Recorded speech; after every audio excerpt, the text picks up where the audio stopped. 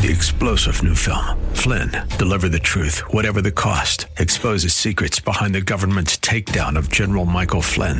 Flynn knew what the intel world had been up to. He ordered the first audit of the use of contractors. This set off alarm bells. He told the truth. He was the most dangerous person for Donald Trump to hire. They had to get rid of Flynn. Flynn, deliver the truth, whatever the cost. Available now. Watch it today. Go to salemnow.com. salemnow.com.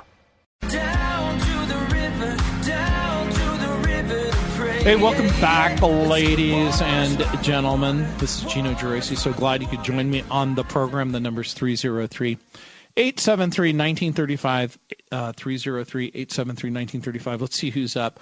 Michael, welcome. Oh, so no Michael. Okay, we're going to hold on, and while we're holding on, just going to remind you that what am I going to remind you? I'm going to remind you that you can call me at 303-873-1935. That's the number if you want to join me on the program. And there are we have Michael. Michael, welcome to the program. Hello, Gino. How are you? Pretty good. I'm glad. Hey, this is Tuesday. Yeah, Tough Question Tuesday. Yes. Exodus 19:9. Uh-huh. The Lord said to Moses, I am going to come to you in a dense cloud so that the people will hear me when I speak to you and will always put their trust in you. You know, it made me think as I was studying that what if God said, Michael, I'm going to come to you in a dense cloud over Greenwood Village so that when I speak to you, people will hear me and trust in you. I would have thought that everybody in Greenwood Village would be able to hear and know it's God. What was the matter with the Israelites that as soon as Moses turns away, even though they can hear God,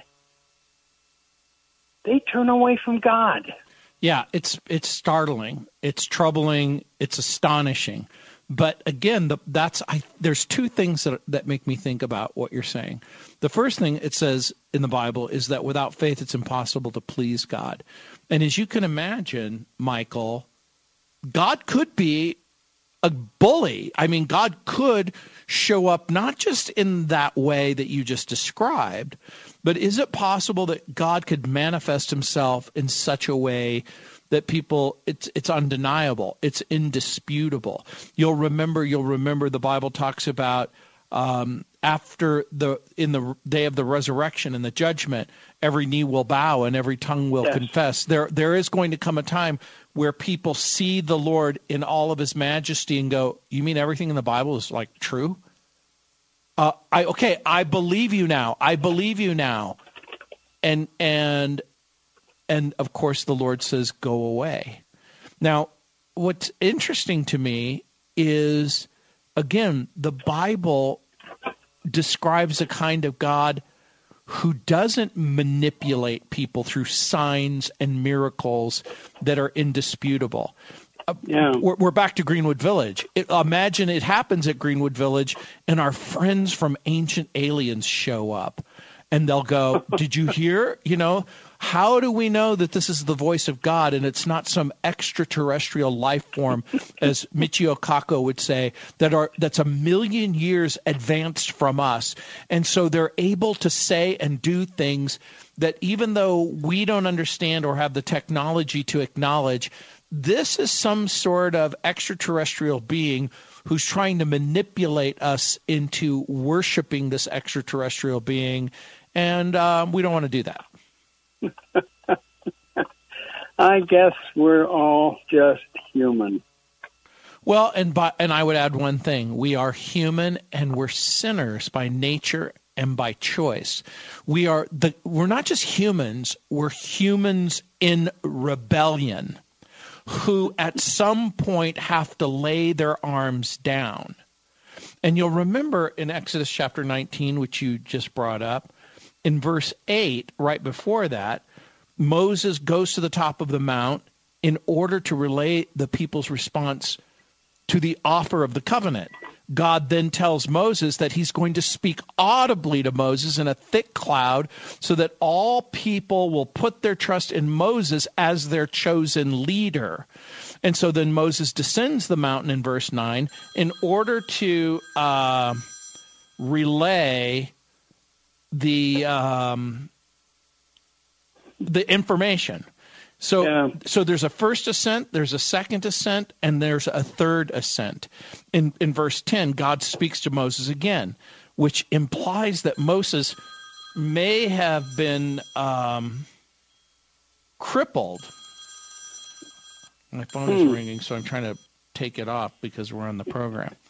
So, are you working from home? You know what? I'm working in my studio, and fortunately, Caracas has a studio, and I have a studio. Yeah. And I'm so grateful to God that I have this studio because it saves me so much time. It reminds me of a story. Charles Spurgeon was on a train to France, and he was in first class, and another pastor came up to him and said, "I'm in third class. I'm saving the Lord's money." And the Spurgeon said, "I'm in first class. I'm saving the Lord's servant." So it's kind of interesting. It's also funny. There's third ascent. There's a fourth ascent. There's a fifth ascent. There's a sixth ascent in that chapter. Yeah, I know. And again, you'll remember, he goes up the fourth time, he goes up the fifth time, and the sixth time. And on the sixth time, that's when he brings Aaron and Aaron's sons, Nadab and Abihu, and 70 of the elders of Israel with him. And then the next morning, Moses is instructed to build an altar at the foot of the mountain and set up the 12 stone pillars representing the tribes of Israel. He offers a burnt offering, fellowship offering, and he reads the book of the covenant to the people who say, "We will do everything the Lord has said. We will obey." And then to ratify the covenant, Moses sprinkles the people with the blood of the sacrifice.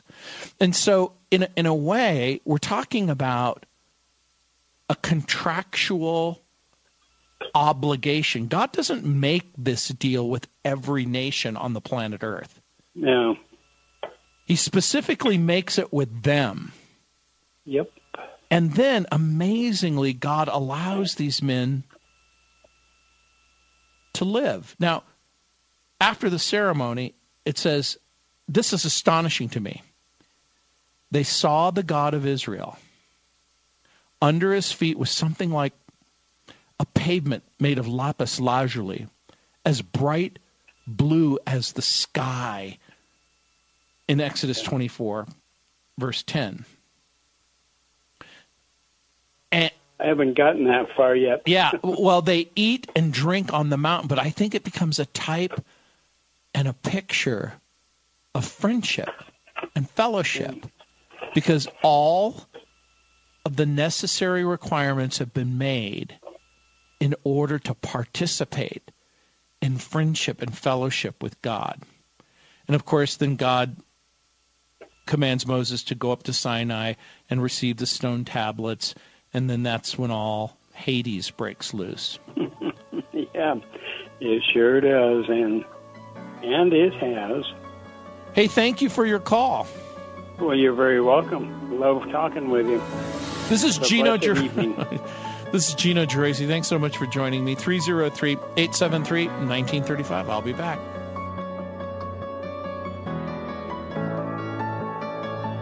Praising you.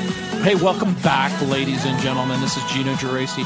So glad you could join me. The number's 303-873-1935. Let's see who's up. Shelley in Canyon City. All the way in Canyon City. Yes. Hi, I'm so glad you can hear me in Canyon City. I can. Thank you. Thanks for taking my call. Hey, you live in a beautiful, beautiful part of Colorado. I do. Very blessed. Very blessed. So I have a question. Well, it's kind of a comment and a question. So I was listening yesterday, and you had a caller on who was talking about pronoun usage and how to be respectful and what we should do and all these things. And I just was not too long ago in a Bible study, and I've been saved for a very long time, and I've been to a lot of Bible studies.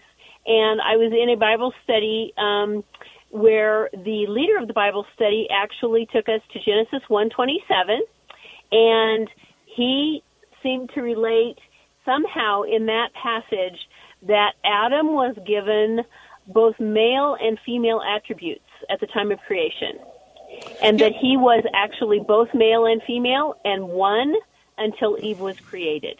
And then taking the rib out of Adam, separated them and made them two beings.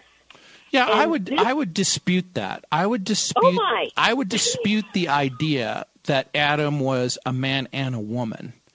I would dispute that idea. What I would say is because if that were true, then we would have to rethink about the passage itself. Because Jesus later in the New Testament says he created them at the beginning, male and female. So it doesn't say that he created them, him, her. Right. He creates them male and female. Now, there's another way of thinking about this as well. God creates Adam from the dust of the earth. But God creates Eve not from the dust of the earth, but from the literal, genetic, biological, living tissue from the man. Mm. And so, again, the animals are created from dust. Adam is, no offense, created from dirt. Mm-hmm. And the woman is created from living tissue. And so, in the most basic idea, I think that the Bible is trying to communicate, that the gender is very specific, but that their union, remember, he creates the male and female for the purpose. So let me offer another argument as well. Remember, he is naming the animals and doing all of the stuff that he does, but he noticed that something is missing. Now, how would he notice that something is missing if he's a male and a female? In other words, using the logic that this person is presenting, then he's complete in and of himself. He doesn't need a female because he has everything he needs as a human being. He is a human being who is, from a gender standpoint, completely fulfilled. Yeah. But This is something that I was thinking of in this whole thing, though, is I wonder, because this is a kind of a common Bible study that people that are sharing around and stuff. It's called The Great Romance, and it's supposed to be a marriage study and stuff.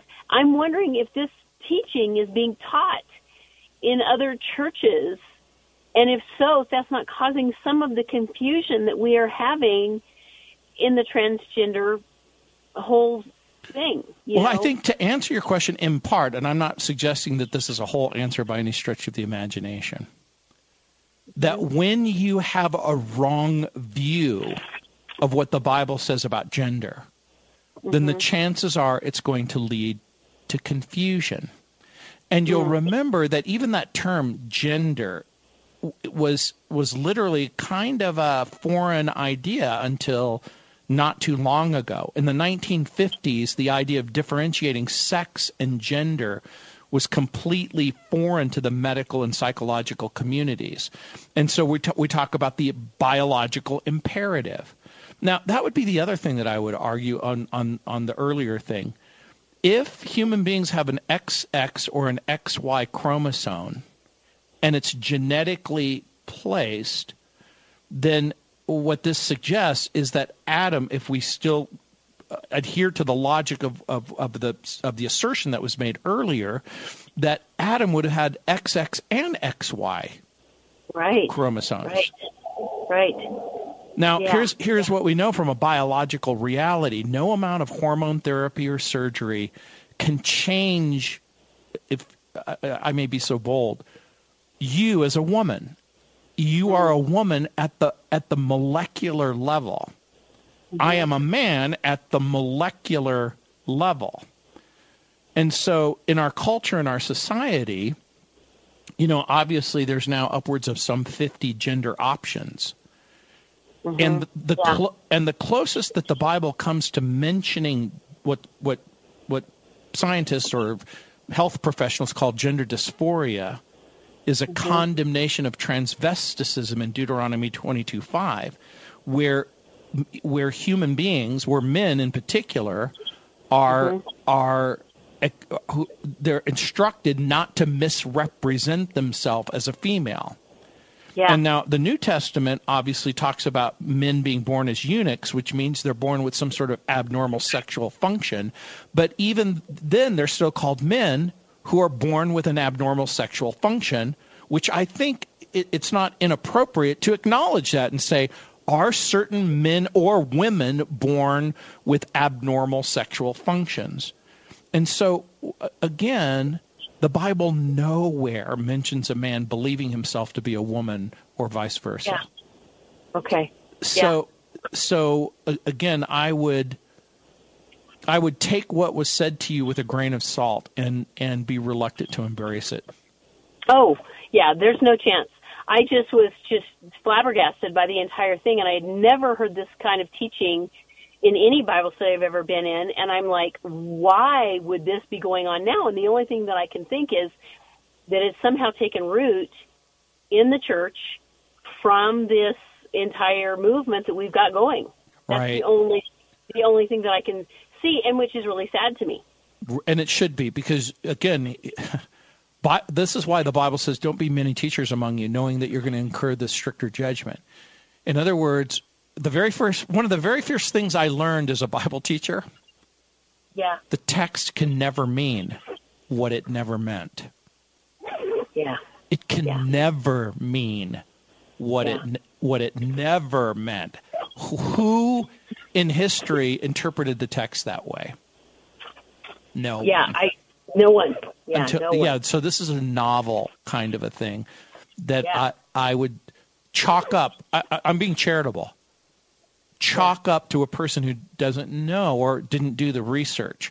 But hopefully they're open to being corrected on this subject. Yeah. Yeah. I'm no longer in the Bible study. So anyway.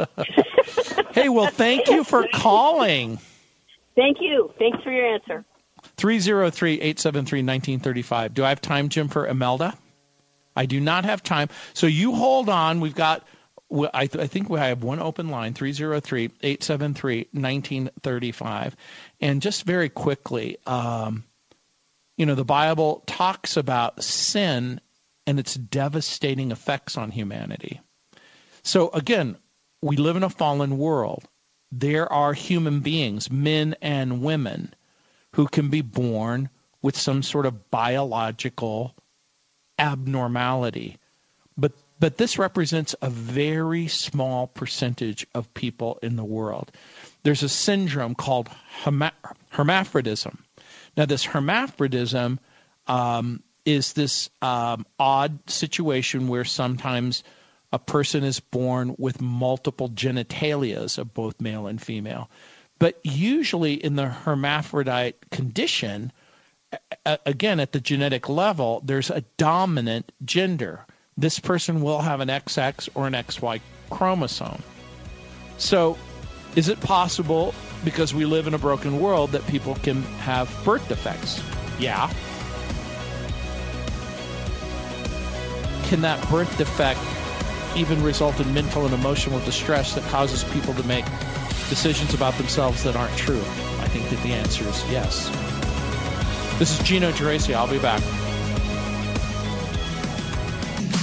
Welcome back, ladies and gentlemen. This is Gino Geraci. Let's see who's up. Imelda. Imelda, welcome to the program. Hi, thank you. Hey, you're welcome. So I have you on speakerphone. Are you able to hear me well? Yes, but I usually discourage speakerphone, so use your great big radio voice, okay? Okay. So go ahead, ask me what you want. So I am 33 years old. Congratulations. Thank you so much. I recently I wanted to share with you the age that I am because I recently, have been seeking God. I'm learning about Him. It's beautiful. And my curiosity is growing and growing and growing. And, I'll be at work. I'll be listening to you as much as I can, and 94.7. Uh-huh. And so I'll look things up. The other day I was reading about Proverbs and King Solomon and his writings. And, I was reading about how if your wife is a believer but your husband is not, or if the husband is a believer but your wife is not, I don't understand. What does that mean? Can you explain to me? But I have so many questions. You were also speaking with Scott a couple calls ago, uh-huh. And, his friend also had, she has that fear of what did you mention? I'm so sorry. Yeah, no. She has a fear that she's not really saved because there's fear in her heart and fear in her life. And she read the scripture that says perfect love casts out fear. And so she's thinking she's never experienced perfect love because she's fearful. And I'm fearful too. I'm fearful too, and I do agree that, people do get this anxiety because there's times where I get anxiety, and I'm like, oh my gosh, I'm not good enough. And then there's those scriptures where it talks about if you confess your sins. The thing that I'm still trying to get to understand is it when you confess your sins at the time of judgment, or when you confess your sins when you pray to Him, when you talk to Him? There's so many questions that I have, and right. I have that fear. Well, and again, the Bible, the way that I would answer your question is begin by, again, talking a little bit about that thing called fear.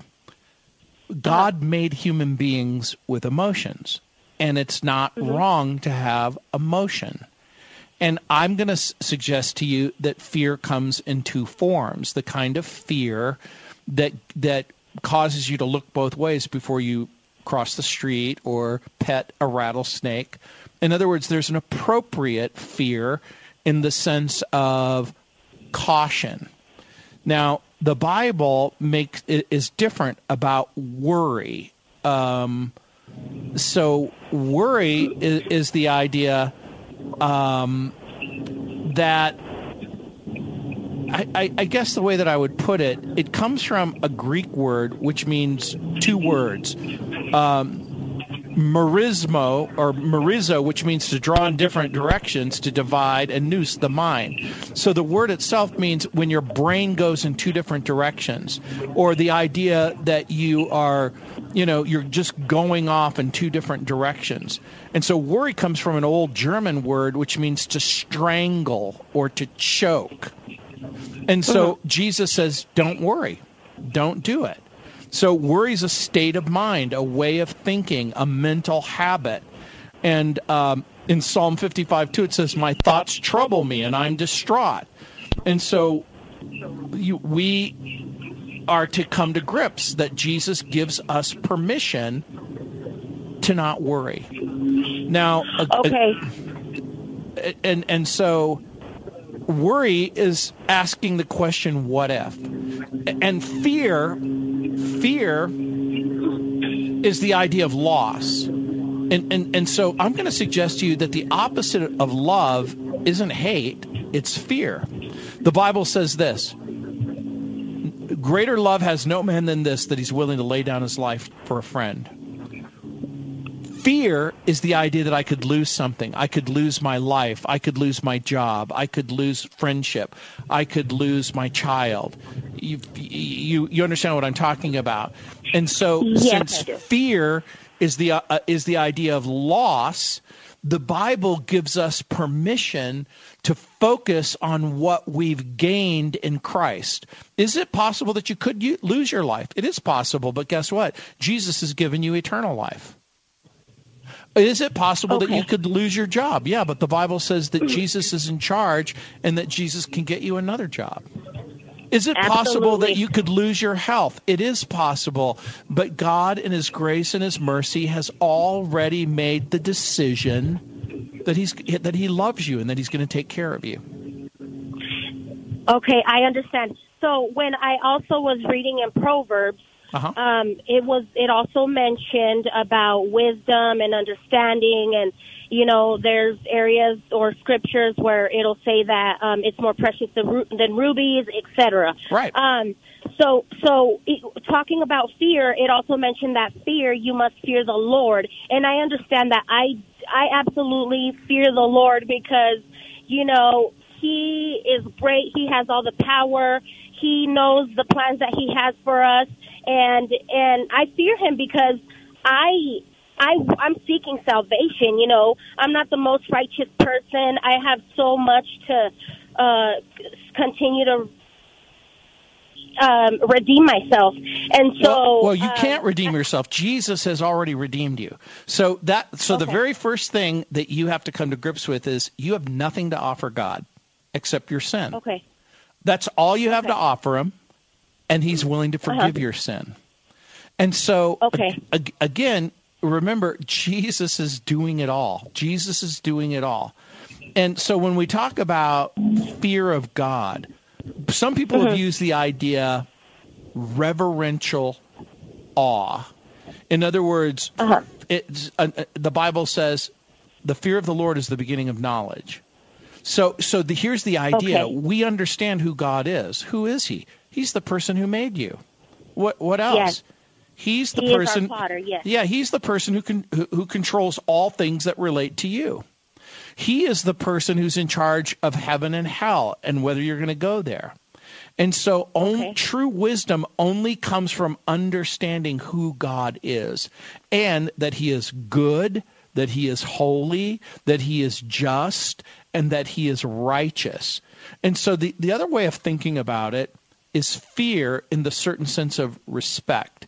Now, I don't know if you've ever gone to court, Imelda, but imagine you have to stand before a judge, whether it's a traffic ticket or whatever it is. You should have a healthy fear because that judge can take money from you. He can take freedom from you. Mm-hmm. And so there's a reason why you want to avoid contempt of court. And so it's the opposite of contempt. We don't hold God in contempt, but rather we acknowledge who he is, how much he hates sin, and how he loves you and he's willing to forgive you and give you eternal life. And so here's the idea. You're not supposed to be scared of God. Oh, by the way, do you have children? I have 5 children. Okay, you have 5 children. Now, there's 2 things that you could think about your children.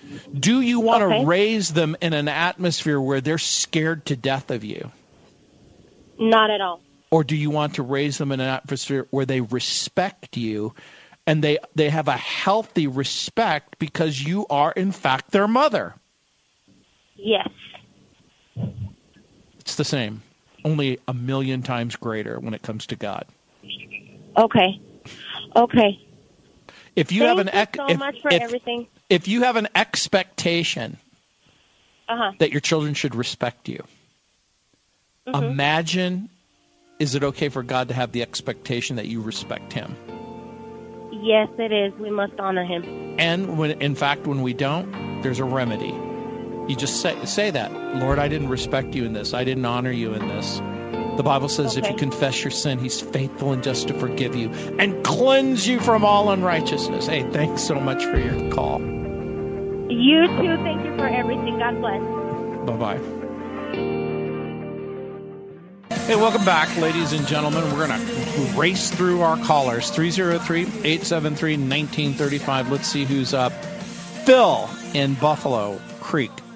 Thanks for calling. Hey, how you doing, Jay? Doing good. Hey, pretty good. We're gonna. Are you missing out on that last station? I just want to bring you it because they said you were leaving the other state, the gray station, 89.7 or something like that. My your son, family is, or? yeah, my son is on that. I mean, I'm obviously familiar with Ed Taylor and 89.7. So yeah, I had a teaching program on there, and I suspect that my teaching program is no longer there. But no, it's not. Because I used to listen to it. So I'm everywhere. I mean, in the sense of I'm online. It's at YouTube, and I've got this program. Oh yeah.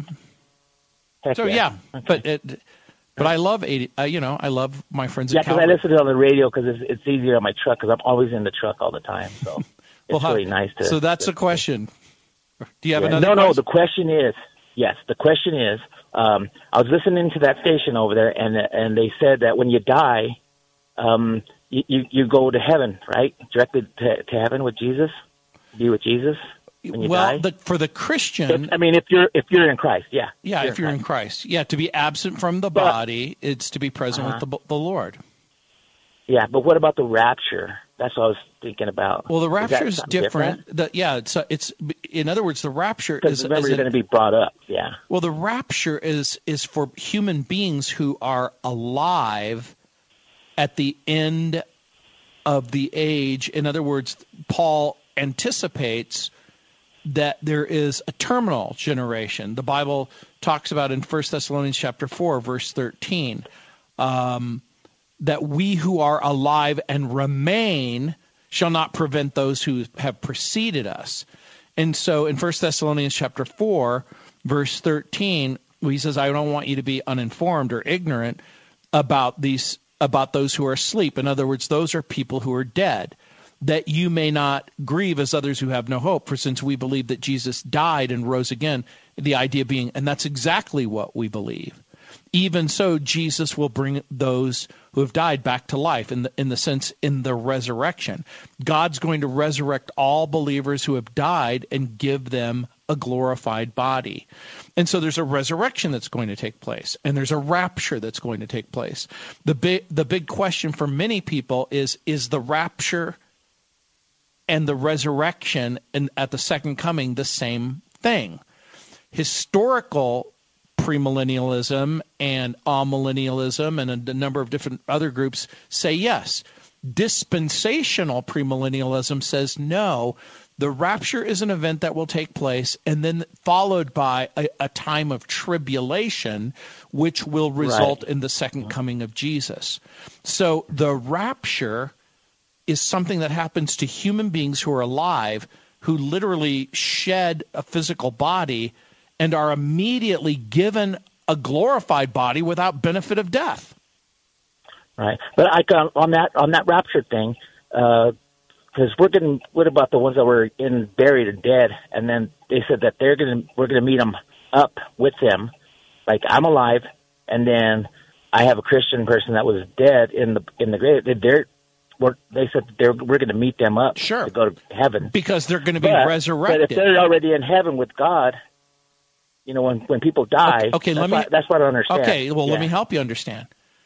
Yeah. The people who are dead in Christ don't have a glorified body. They have an immaterial being, like a soul and a spirit. In other words, right now, even as you and I are talking, you have a body that's appropriate for where you are. You're here on the earth, unless you're an angel calling in disguise. But one day you'll be dead. Your physical body will be put in the dirt or in the urn, and your soul and spirit will be present with Jesus.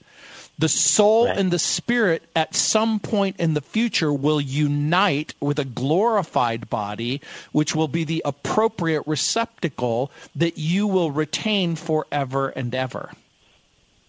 Oh, so that's what's going to come up. That's what's going to happen. And so everyone in Christ will eventually be given a glorified body. So at the rapture, that glorified body is instantaneous. But at the resurrection, the dead, so let's say, for instance, just as an example, not that it's going to happen, that you died today. Well, what makes Phil really Phil, his soul and his spirit, alive in Christ, goes to be present with the Lord. But dead Phil, physical Phil, the dead body, goes in the dirt or in the urn. But there will come a point where the Phil who's in heaven and the body that's on the earth will be united together again, because you are going to be given a receptacle, a body that's appropriate for where you will be forever, according to 1 Corinthians chapter 15, verses 50 through 54, where it talks about, I'm telling you, flesh and blood can't inherit the kingdom of God, nor does the perishable inherit the imperishable. So in order for you to live in the eternal state, you're going to have to be given a body that's going to be appropriate for where you will be forever and ever. So that's what's going to come up with us. Okay? Yes. I get it. I hope that helps. I appreciate you. Thank you. All right. Well, God bless you. Okay? Bye-bye. 303-873-1935. I know that Ernie in Lakewood wanted to talk about The Oracle by Jonathan Cahn. And Ernie, even though we lost you, if you have an opportunity, I would encourage you to go to the website called Harriscope.blogspot.com, where there is a review of Jonathan Cahn's The Oracle of Cahn, The Mystical Numbers of Rabbi Cahn. It's a review of the book The Oracle, The Jubilean Mysteries Unveiled. And again, I'm not sure who else has written on this subject. I have not read The Oracle, and so I'm reluctant to comment on its contents, but I would encourage you to read that review and see what you think. And again, it's part of a group called Discernment Research Group. Now, I don't know if others have written on the subject of Jonathan Cahn. And I know that I have talked about other things that I have read, like The Harbinger and what's called the Shemitah. And so Jonathan Cahn, at least based on the books that I have read, like The Harbinger, the ancient mystery that holds the secret of America's future, it's a book that's labeled fiction and suspense. And I don't know what I think that the other book, The Oracle, is written under the guise of fiction. And that's the way I would treat it. It is fiction. Now, we have to ask and answer a different question. In what way does this fiction reflect biblical reality, biblical truth, whatever? In the book The Harbinger, on the copyright page, it says, what you're about to read is presented in the form of a story. Now, the rest of the sentence is sort of ambiguous. It says, but what is contained within the story is real. So if the author is saying that the book's content is a real message from God to the United States of America, then it's important to examine the view in the meaning of biblical prophecy. So it's been my experience. In my own view, Jonathan Cahn is not a Bible teacher who I recommend. We have some articles at gotquestions.org, Your Questions, Biblical Answers. What is the Shemitah? Does the Harbinger really predict America's future? I don't know. I'll hopefully be talking with my friends at Got Questions to see if maybe we could do a little bit of a review on The Oracle. So, Melissa, if you're listening, Shay, if you're listening, maybe a review on The Oracle would be good to post at Got Questions. This is Gino Geraci. Thanks for joining me on Tough Question Tuesday. I'll be back tomorrow, taking your calls, answering your questions. 3-star general Michael J. Flynn, head of the Pentagon Intelligence Agency, knew all the government's dirty secrets. He was one of the most respected generals in the military. Flynn knew what the intel world had been up to. He understood its funding. He ordered the first audit of the use of contractors. This set off alarm bells. The explosive new documentary, Flynn, Deliver the Truth, Whatever the Cost, uncovers the facts behind this scandal. Flynn told the truth. He was the most dangerous person for Donald Trump to hire. I find out the worst enemy that I'm going to face in my life is right here in America. They took my assessment and they wanted me to change it. And I was like, I'm not changing it. They had to get rid of Flynn. With in-depth interviews, archival footage, and never-before-seen personal records of the man behind the headlines. I just felt like I was drowning. Flynn, Deliver the Truth, Whatever the Cost. Available now. Watch it today. Go to salemnow.com. salemnow.com.